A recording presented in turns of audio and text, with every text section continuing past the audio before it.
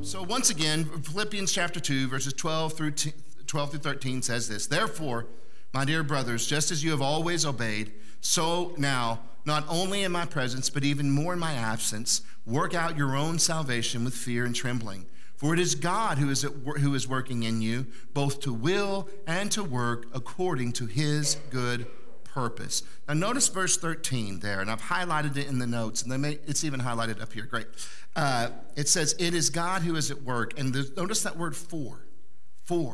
So think about all that Paul has said before. He begins with, "Have the same mind in you that was in Christ Jesus." And then he goes into that beautiful Christological passage where he talks about basically the beginning of life's Christ before he was on earth, to his time on earth, to his death, and to his resurrection in just a matter of a few verses. It's like a very snippet of a gospel right there in those few verses.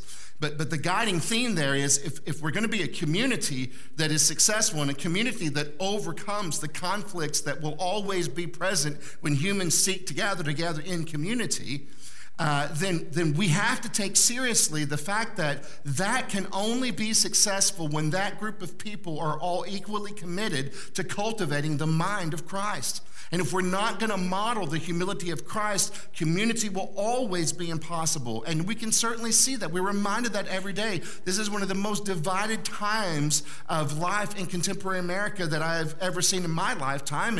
And talking to others that even are a little older than me would say the same. And so in the context of a divided nation, can there be a unified spiritual community? Possibly, but it's not guaranteed. It can only happen if all of us are equally committed, not just to one another, but to walking out what it looks like to cultivate the mind of Christ in the context of community. And so this is the guiding theme that's been in Paul's mind, and it crescendos in this command in verse 12 to work out your salvation. But we can only work out our salvation, we can only cultivate the mind of Christ if we believe and trust and act upon the fact that it is God who is at work within us. That is the source of our hope, the source of our strength, and if we'll yield to it, it's the guarantee of our success. Essentially, Paul in 13, if we simplify it, is simply saying, 12 and 13, work out your salvation, for it is God who is working in you.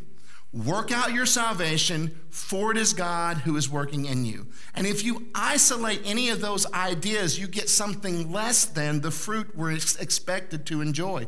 If my emphasis is only on work out my salvation, then I become weary with that legalistic bondage, or I'm successful at navigating it in my small pond and I get filled up with the pride that cuts me off from the necessary humility that it takes to actually walk leaning on the Holy Spirit. And at the same time, if I just theologize, don't worry about it, it's God that's at work. Well, what does that even mean? What does it mean to just let go and let God? Or what does it mean that, the battle belongs to the Lord? All of these phrases that we use, and I know that we mean well when we say them, but if we communicate, therefore there's not really hard choices that you have to make in the power of the Spirit, then we're doing a disservice to people. Because we can't just ignore the consequences of our choices with the phrase, I'm just going to let go and let God. God is good all the time, so my choices are somewhat inconsequential. That's simply not true. We can shorten our trip from earth to heaven and leave behind a tattered legacy of broken relationships, because although we were trusting in the grace of God, we refused to grow up and make the hard choices. Thank you. Although, rest assured, I am saying this looking at my picture on the monitor in the back. This is to Artie as well. And that's why I feel so strongly about it. I don't want to just hang on to affirming the gospel, so if I get hit by the bus, I'll go to heaven. But I don't live a legacy of love and steadfastness and security for the people that I'm called to serve. So it requires adequately embracing the truth. I am responsible for working out my salvation primarily in the context of my relationships But the only reason why I can have the arrogance to say I am confident that I can work out my salvation is because I'm standing on the truth that it flows from the fact that God is the one who is at work within me. So it doesn't come from my strength. So this verse is so powerful in the truth it communicates. And as we said last week, God is actively doing the willing and the working. We are called, the way we participate is we learn to yield, we learn to surrender, and we learn to participate in what God is doing. And we have to remember that there's this theme of individualism and raising yourself up from your bootstraps that is passed on. It's in our collective consciousness as Americans. You know, the myth of the West and the cowboy that could do it all. And I get it, I understand, I get pulled into it every once in a while when the next episode of Yellowstone comes out. You know, I go find my boots and my Carhartts and I walk around stoic and grunting a lot, projecting my best Rip impression. But we have to recognize that we are all inundated with this idea that the key to life is building yourself up and leaving a name for yourself because of your successes and accomplishments that most people will forget about within 10 to 20 years after you're gone. And it bleeds into our discipleship and our spirituality because we think spirituality is just another key for self-improvement. And so we actually pursue spirituality as an attempt to control the outcome of our life. But the problem is this: Jesus' spirituality is utterly opposed to that posture. Jesus' spirituality is not about controlling my life, but yielding. It is a spirituality of surrender, not a spirituality of success. And I know that we like to write the books and do the videos and have the guest speakers that talk about how Jesus made their life easier and happier.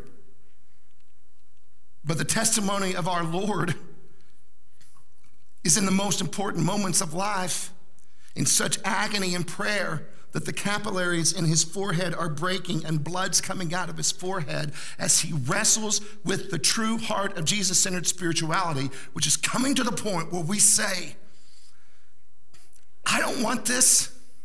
If there's any way that this could pass from me, that's what I desire.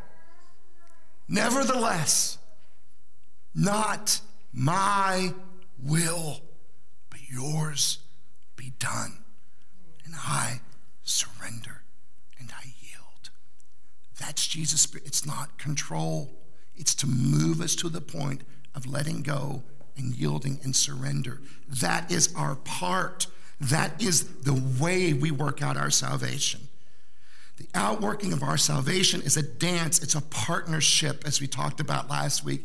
Now, again, I'm not saying it's an equal partnership, but it is a partnership nonetheless. You've got to choose who you're going to trust in the process: yourself, your ideology, your church, your theology, your religious culture, some external authority figure, or are you going to learn to trust the life of Christ indwelling within you? And there's a problem here, particularly because we're not well educated on what it means that the old covenant was fulfilled and now the new covenant has come. So we continue to live as though the old covenant is still in fact in place, when in fact we're living in the new covenant. And one of the detrimental ways of doing that, we quote old covenant scriptures like the heart is desperately wicked. Who can trust it? I'll tell you who can trust it. Anyone redeemed by Jesus Christ, living in the new covenant, living the promise that he gave you a new heart. You better trust it, because that's where the voice of the Spirit is found. You've got to learn to yield to that internal authority and actually believe. No, my friends, the glory of the new covenant is this: the reversal of the wickedness of the heart. Your heart is not desperately wicked. It is the place of the indwelling Christ. He has given you a new heart, taken your heart of stone, given you a heart of flesh. So every morning, every moment, we have to make the choice for Christ, because there is nothing that the presence of Christ cannot and has not already overcome. Now, let's see if there are other places in Scripture that echo this idea, and that's what I want to do this morning. 3 passages that I want to take some moment for us to think about and meditate upon. It's important for all of us, really, who participate in this model that we've been given, but very important for guys who presume to do something like I'm doing here. I have to remember that the strength of these sermons are not in my witty observations. They are in the power of the truth of Scripture. Scripture ought to be privileged in Christian sermons, way more than it's become the habit of us doing it. We typically use use Scripture to give topical talks, rather than letting the force of the text to direct our thoughts and our thinking. So I want to take a moment and just privilege another few paragraphs in Scripture to see how this idea is woven together through many voices in the New Testament. Let's start with the voice of Jesus. John 15, 4 and 5. Jesus gives a metaphor for what a Jesus-centered spiritual life is intended to look like. And these are the words that he uses. Remain in me, and I will remain in you. For a branch cannot produce fruit if it is severed from the vine. I am happy for us to sit and talk about all the various theological perspectives and the ways we can interpret that verse. But at the end of the day, we have to understand that it is not our sinner's prayer at False Creek. It is not our church attendance. The question is, on an existential level, do you live life contemporary with Jesus, regardless of what your theology is? Because if you are disconnected from the life of the living Christ, you cannot bear fruit. And it doesn't matter how clever our systems or our theology may be, it's no replacement for yielding relationally into the presence of Christ. And this is what he says. The strength of your life is not in having your right beliefs. It's not in having correct theology. It is not going to the best church, although these are variables that are important. They are not the primary thing. The strength of your success is the power of that vine that holds you to itself. And it comes from yielding and remaining, abiding in Christ. So he says, apart from the vine, if you're severed from the vine, you can't be fruitful unless you remain in me. Verse 5, yes, I am the vine. You are the branches. Those who remain in me and I in them will produce much fruit. For apart from me, you can do nothing. Doesn't matter that I have a Bible degree, a seminary degree, and I read theology. If I'm not intimately walking with Christ, I can do nothing of value for Jesus, even if it's done in the name of my sophisticated understanding of the organized Christian religion.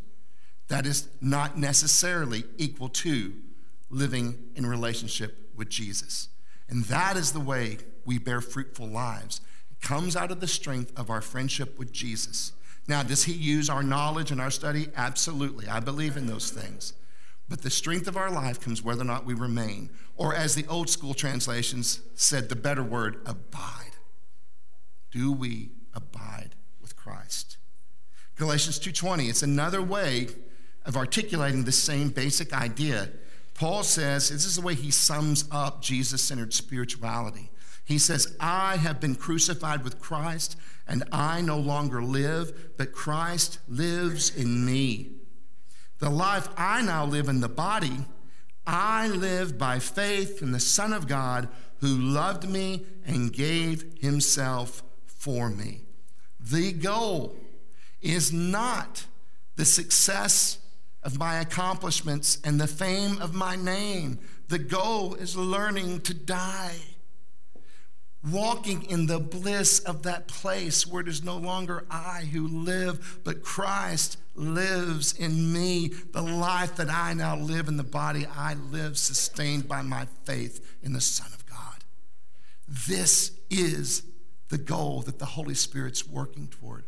And he will use blessings and joy in my life to get me there. He will also use sin, failure, and regret to get me there.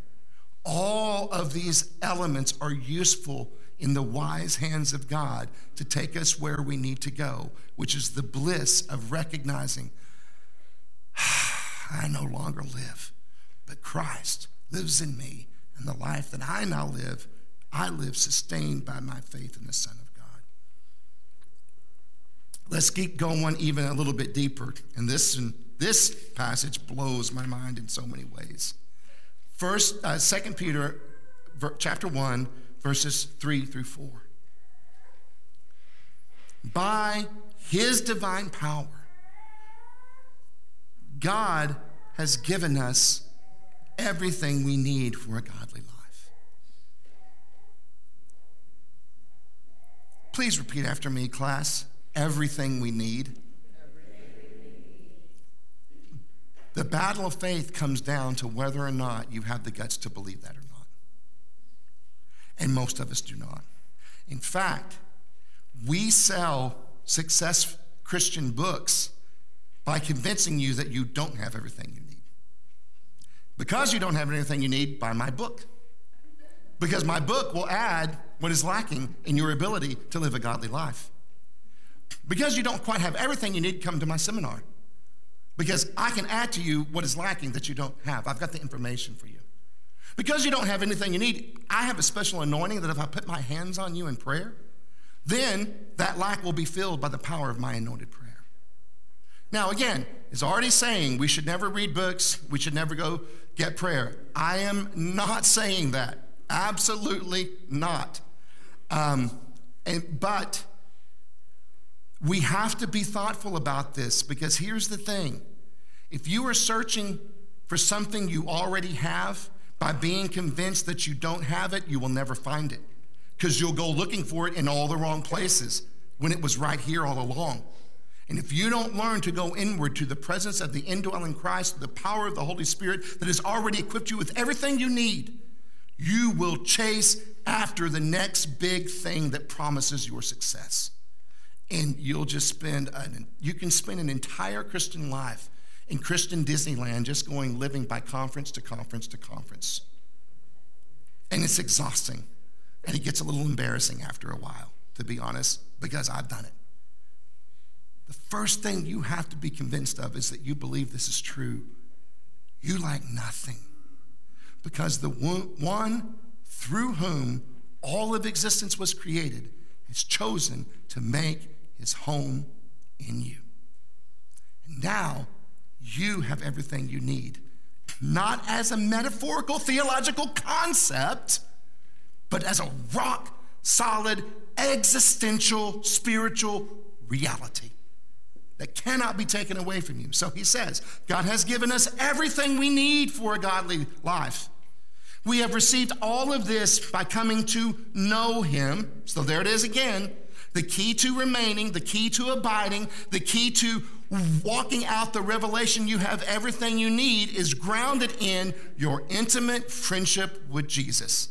It's grounded in the extent your life is rearranged around prioritizing knowing him, the one who called us to himself by means of his marvelous glory and excellence. And because of his glory and excellence, he has given us great and precious promises. These are the promises that enable you to share his divine nature and escape the world's corruption caused by human desires. Did you see that? You share in the divine nature of God. And if you could ever evaluate your own identity or self-concept as one who shares, partakes in the divine nature of God, rather than as one who is alienated, disconnected, and striving to get to that place where you can look like God, which is what religion will promise you. But that is a hamster wheel of exhaustion. If instead, stop working, stop striving, and go on a ravenous pursuit of the revelation of the indwelling Christ, you would do so much better.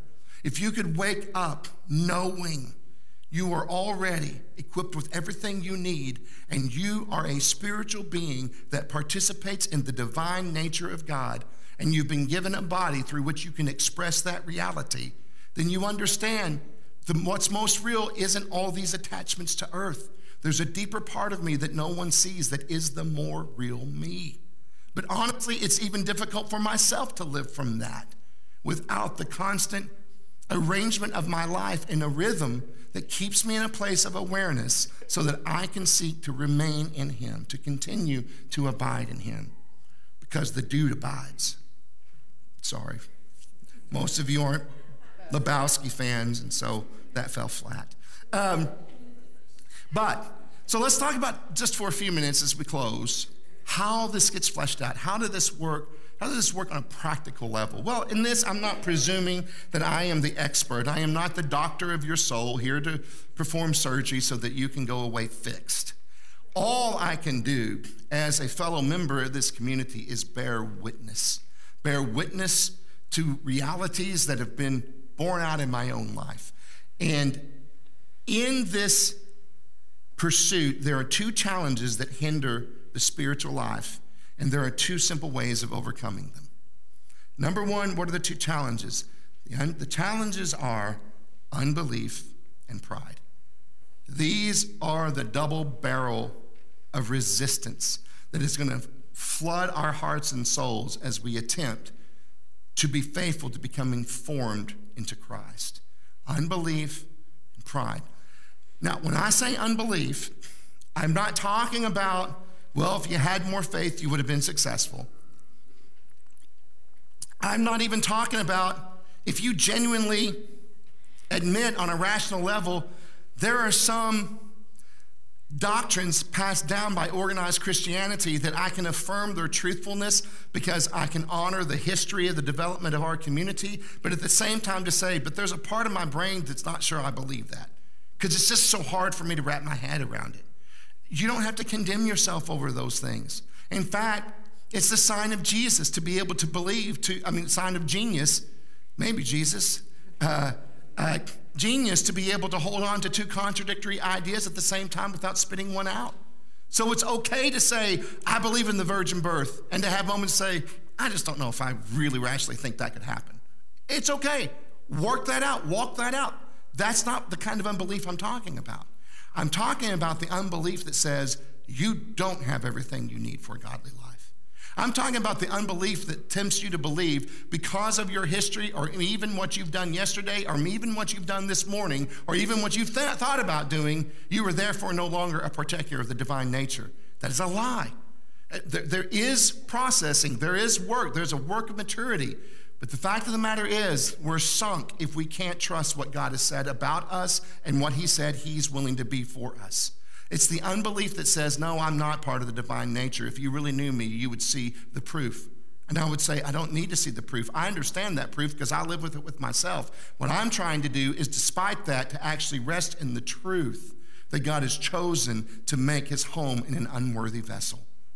And that has invited me into this dance of the Trinity so that I become a partaker of the divine nature, and I let that truth begin to define who I am so that it alters my thinking, so that that thinking that's altered begins to alter my behavior. But we're so stuck on techniques for altering behavior so that we can all come in here and pretend we're more godly than we are. No, thank you. I won't do that again for the rest of my life. What I want to do is not live in pretense and image management. I want to live from a deep revelation.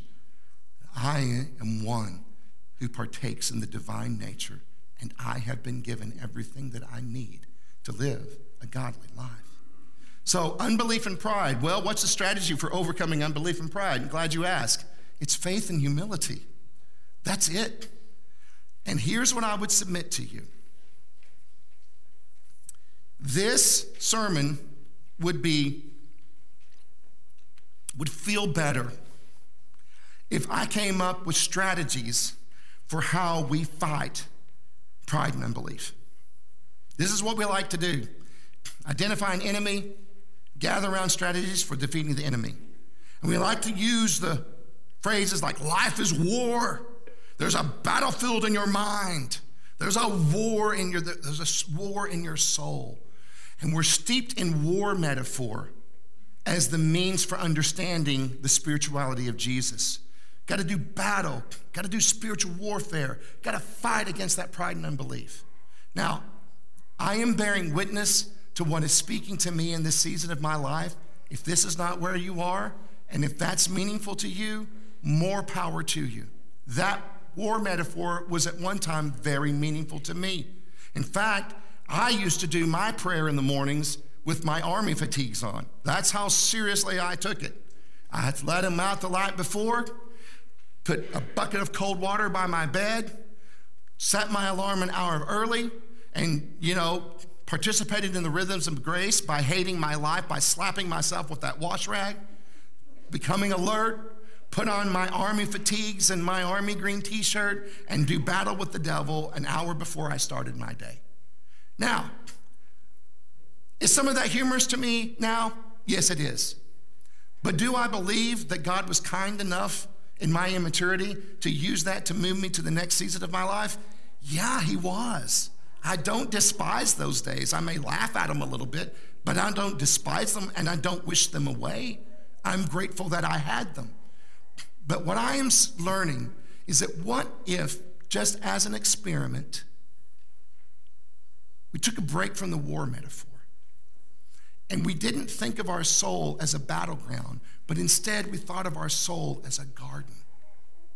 And that what we are called to do is not get up and put on our army fatigues, but we get up and put on our dirty hippie pants. And we go put our hands in the dirt and we cultivate and we water and we weed and we put nutrients in the soil and we watch with joy as fruit blossoms from the garden of our soul, and then we pick it and we are nourished by it. And then maybe we can it and other people are nourished by it as well. What if you saw your soul as a garden rather than a battlefield?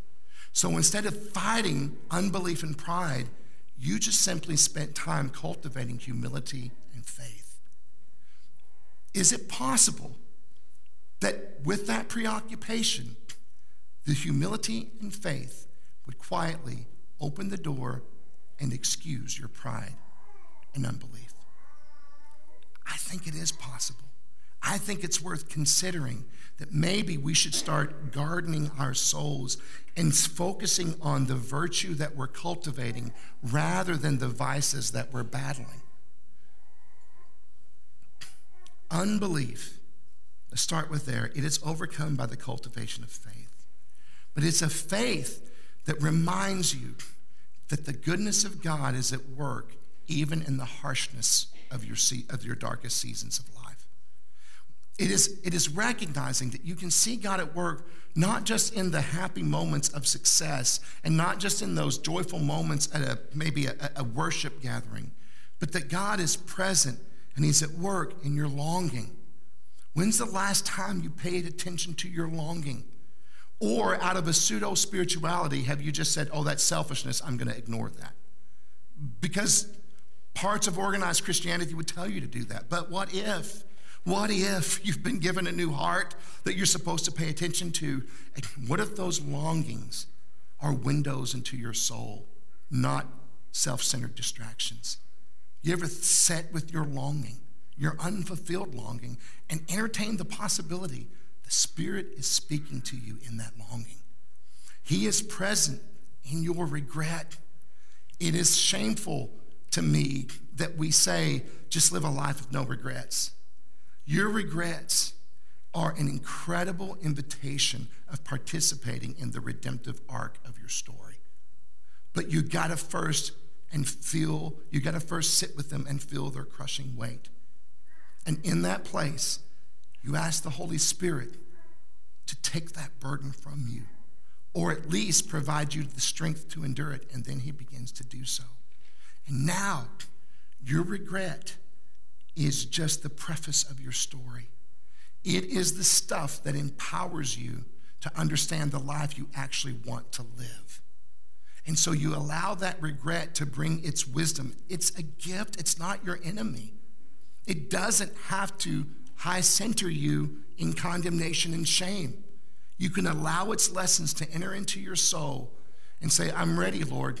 I'm ready to understand how the choices and the steps I took to get to that place of regret, so that you can empower me with the wisdom to move in a direction that is more life-giving in the future.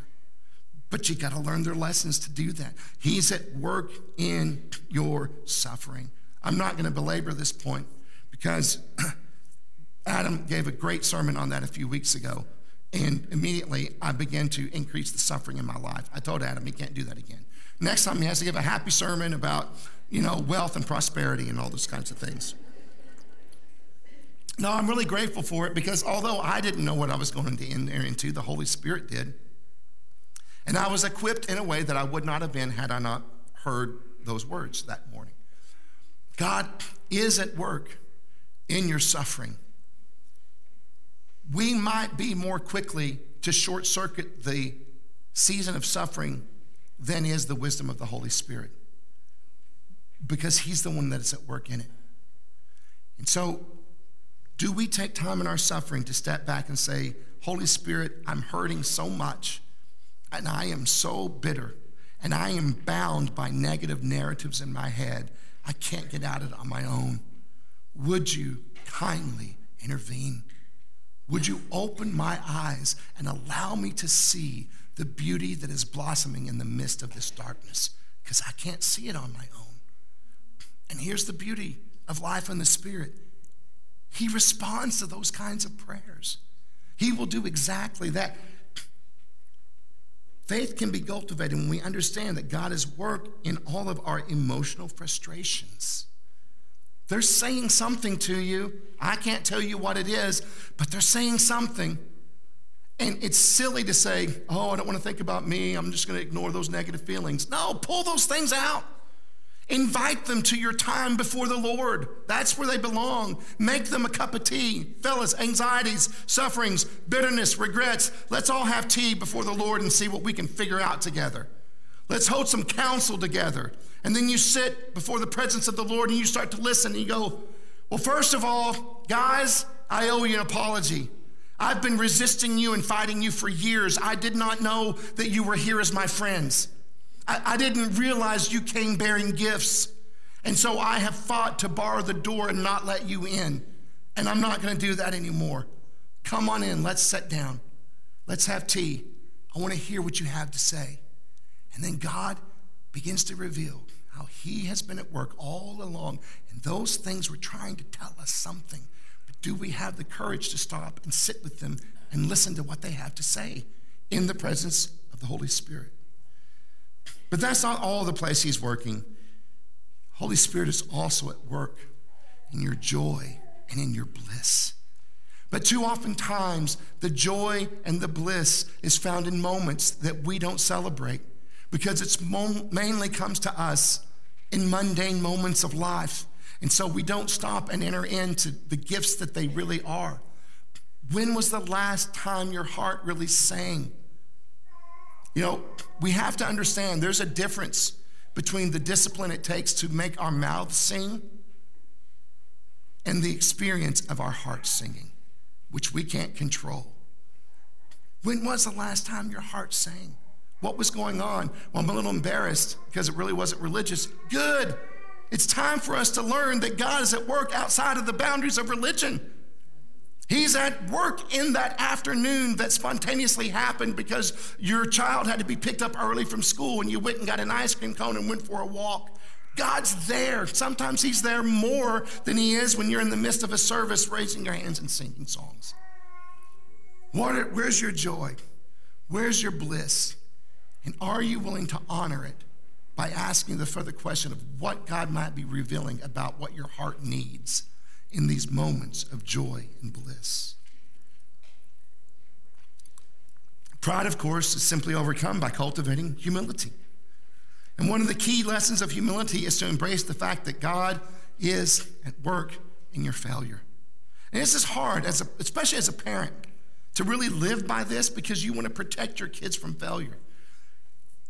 We all, Christian parents, want to protect their children from everything that God used to bring you to Christ. It's a very odd paradox. But what we should be doing is equipping our children with the vision of God that will be meaningful when they one day fail, because they're going to. When they wonder, have we equipped them with the vision of God that lets them know that although religion is, I've messed up, I need to hide from dad, Jesus-centered spirituality is, I've messed up, I got to call dad immediately. That's what we're wanting to cultivate in their hearts, is the vision of God. The bliss of the spiritual life comes in part by being aware of all the ways that the Spirit of life is at work in your heart. It is our awareness. Everyone say awareness. It is our awareness of the life of Christ within that empowers us to remain abiding in him. What's the reality that you're most aware of? I've been really fascinated by this because I'm in a season where I'm being revisited by struggles and demons that I thought had long packed their bags and left. And it's different now because I have a different set of maturity. I have a different set of accountability, really, than I had before when I wrestled with those things. And I wonder about that. I ponder this, and I've realized I'm most aware of narratives of anger, regret, bitterness, and self-condemnation. If I don't purposefully work to put myself in a different place, my mind gets dominated with the awareness of those narratives. And look, I'm not going to pretend like it's all false. There's some real truth there. There's real pain, there's real hurt, there's real heartache. But it doesn't have to become the dominative narrative unless that's what I choose to do. And so I am just, Lord, help me be aware of the larger narrative of redemption. Make me aware of the narrative that Christ is in me dwelling, empowering me, and you're working in me both to will and to work according to your good pleasure. That's the narrative that I want dominating the soundtrack of my life. But my friends, we have to recognize you can't escape the fact you've got a narrative soundtrack that is dominating and narrating your life for you. You've got to be aware of what it is. And if it's not healthy, if it's toxic, if it's not helpful, seek the Spirit to become aware of the redemptive narrative that God is weaving into your life. And he'll do that.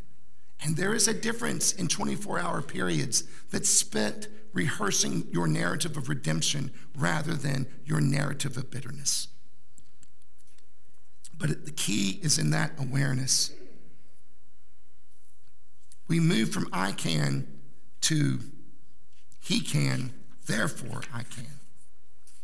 So, as we respond, I want you to think about these 4 ways of being.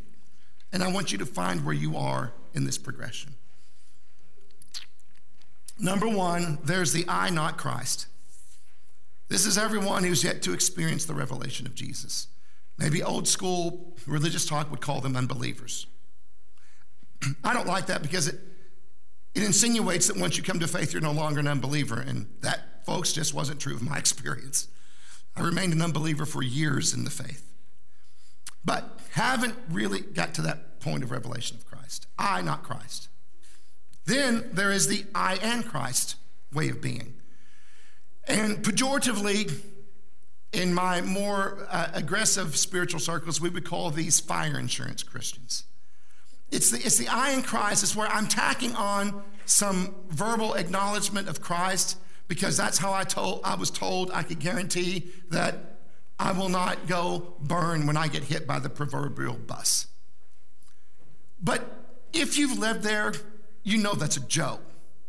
That kind of faith does not empower you to live a life of self-sacrifice for others.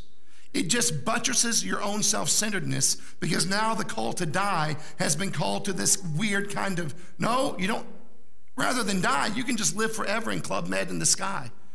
And it doesn't empower you to really walk with Christ. And I'm fine, that may be the way most of us get in the door. It certainly was the way I got in the door. A sweaty evangelist. Look, little 7-year-old Artie in the eye. Said, your parents will be in heaven forever. Do you want to be with your parents in heaven forever? Or would you rather be in hell forever, where your flesh will burn off? And this is what I was told, only to be rejuvenated so it can be burnt off again, forever and ever. Well, I'm not saying I was the sharpest tool in the shed, But 7-year-old already said, I'll choose door number 1. Go with mom and dad forever and ever. But was there any experience of Christ? No. Was there an awareness of my need to yield to and lean on the present power of the Holy Spirit in order to live a godly life? No. There's no power there. So then we move to the next place. That is progression, but it's also the most miserable. And that is the Christ and I. So I've reversed the order. I get that Christ should be the priority. And now, because of all he has done for me, I am going to spend my life doing so much for him. It's not relationship, it's transactional. It's reciprocal. God did this, now he expects you to do that. And it's miserable because that's the life where I'm trying and striving to look like Jesus. I am trying to be a good Christian. This is the most miserable because this is the Christians that tend to keep their idols. They have a religious savior, which is Jesus, whom they really love and they want to honor. But on the day-to-day, they have practical saviors and they are not Jesus. They are tips, strategies, and personality strengths that we've learned to accumulate in order to survive the difficulties of this world. And there was a time when we needed to cultivate those things, but there's a time when we have to recognize God may have used that for a season, but these things are not my savior. These are not my idols. I don't have to have a happy marriage in order to be faithful to Jesus. I don't have to control all of these externals, but I get preoccupied with that. This is when we tend to keep our idols. We tend to allow religious obedience to replace intimate relationship. And if this phase can be summed up in one sentence, it's this: we seek to imitate the life of Christ. But thanks be to God, he allows that to exhaust us and to disappoint us. Some of us walk away from the faith because of it for many years, because we weren't equipped with the fact that that was always coming down the pike. Or we recognize, I don't want to be a religious person in my own strength anymore. I want a supernatural experience of being carried and sustained by the power of the Holy Spirit through the presence of the indwelling Christ. And so then we move from being Christ and I to Christ, not I, believers. Galatians 2:20. We live into that revelation. I no longer live. I've died with Christ. The life that I now live, I live by faith in the Son of God who loved me and gave himself for me. This is where we go from seeking to imitate the life of Christ to where we learn to participate in the life of Christ. The life that's already there. The life that says you already have everything that you need for life and godliness. You just have to learn to change your paradigm and perspective and to live a rhythm of grace that allows you to remain aware of that reality, aware of the indwelling Christ, aware of your participation in the divine nature. So my question is, which of these lives are you currently living? What are the idols that hinder you from living from Christ in you, the hope of glory?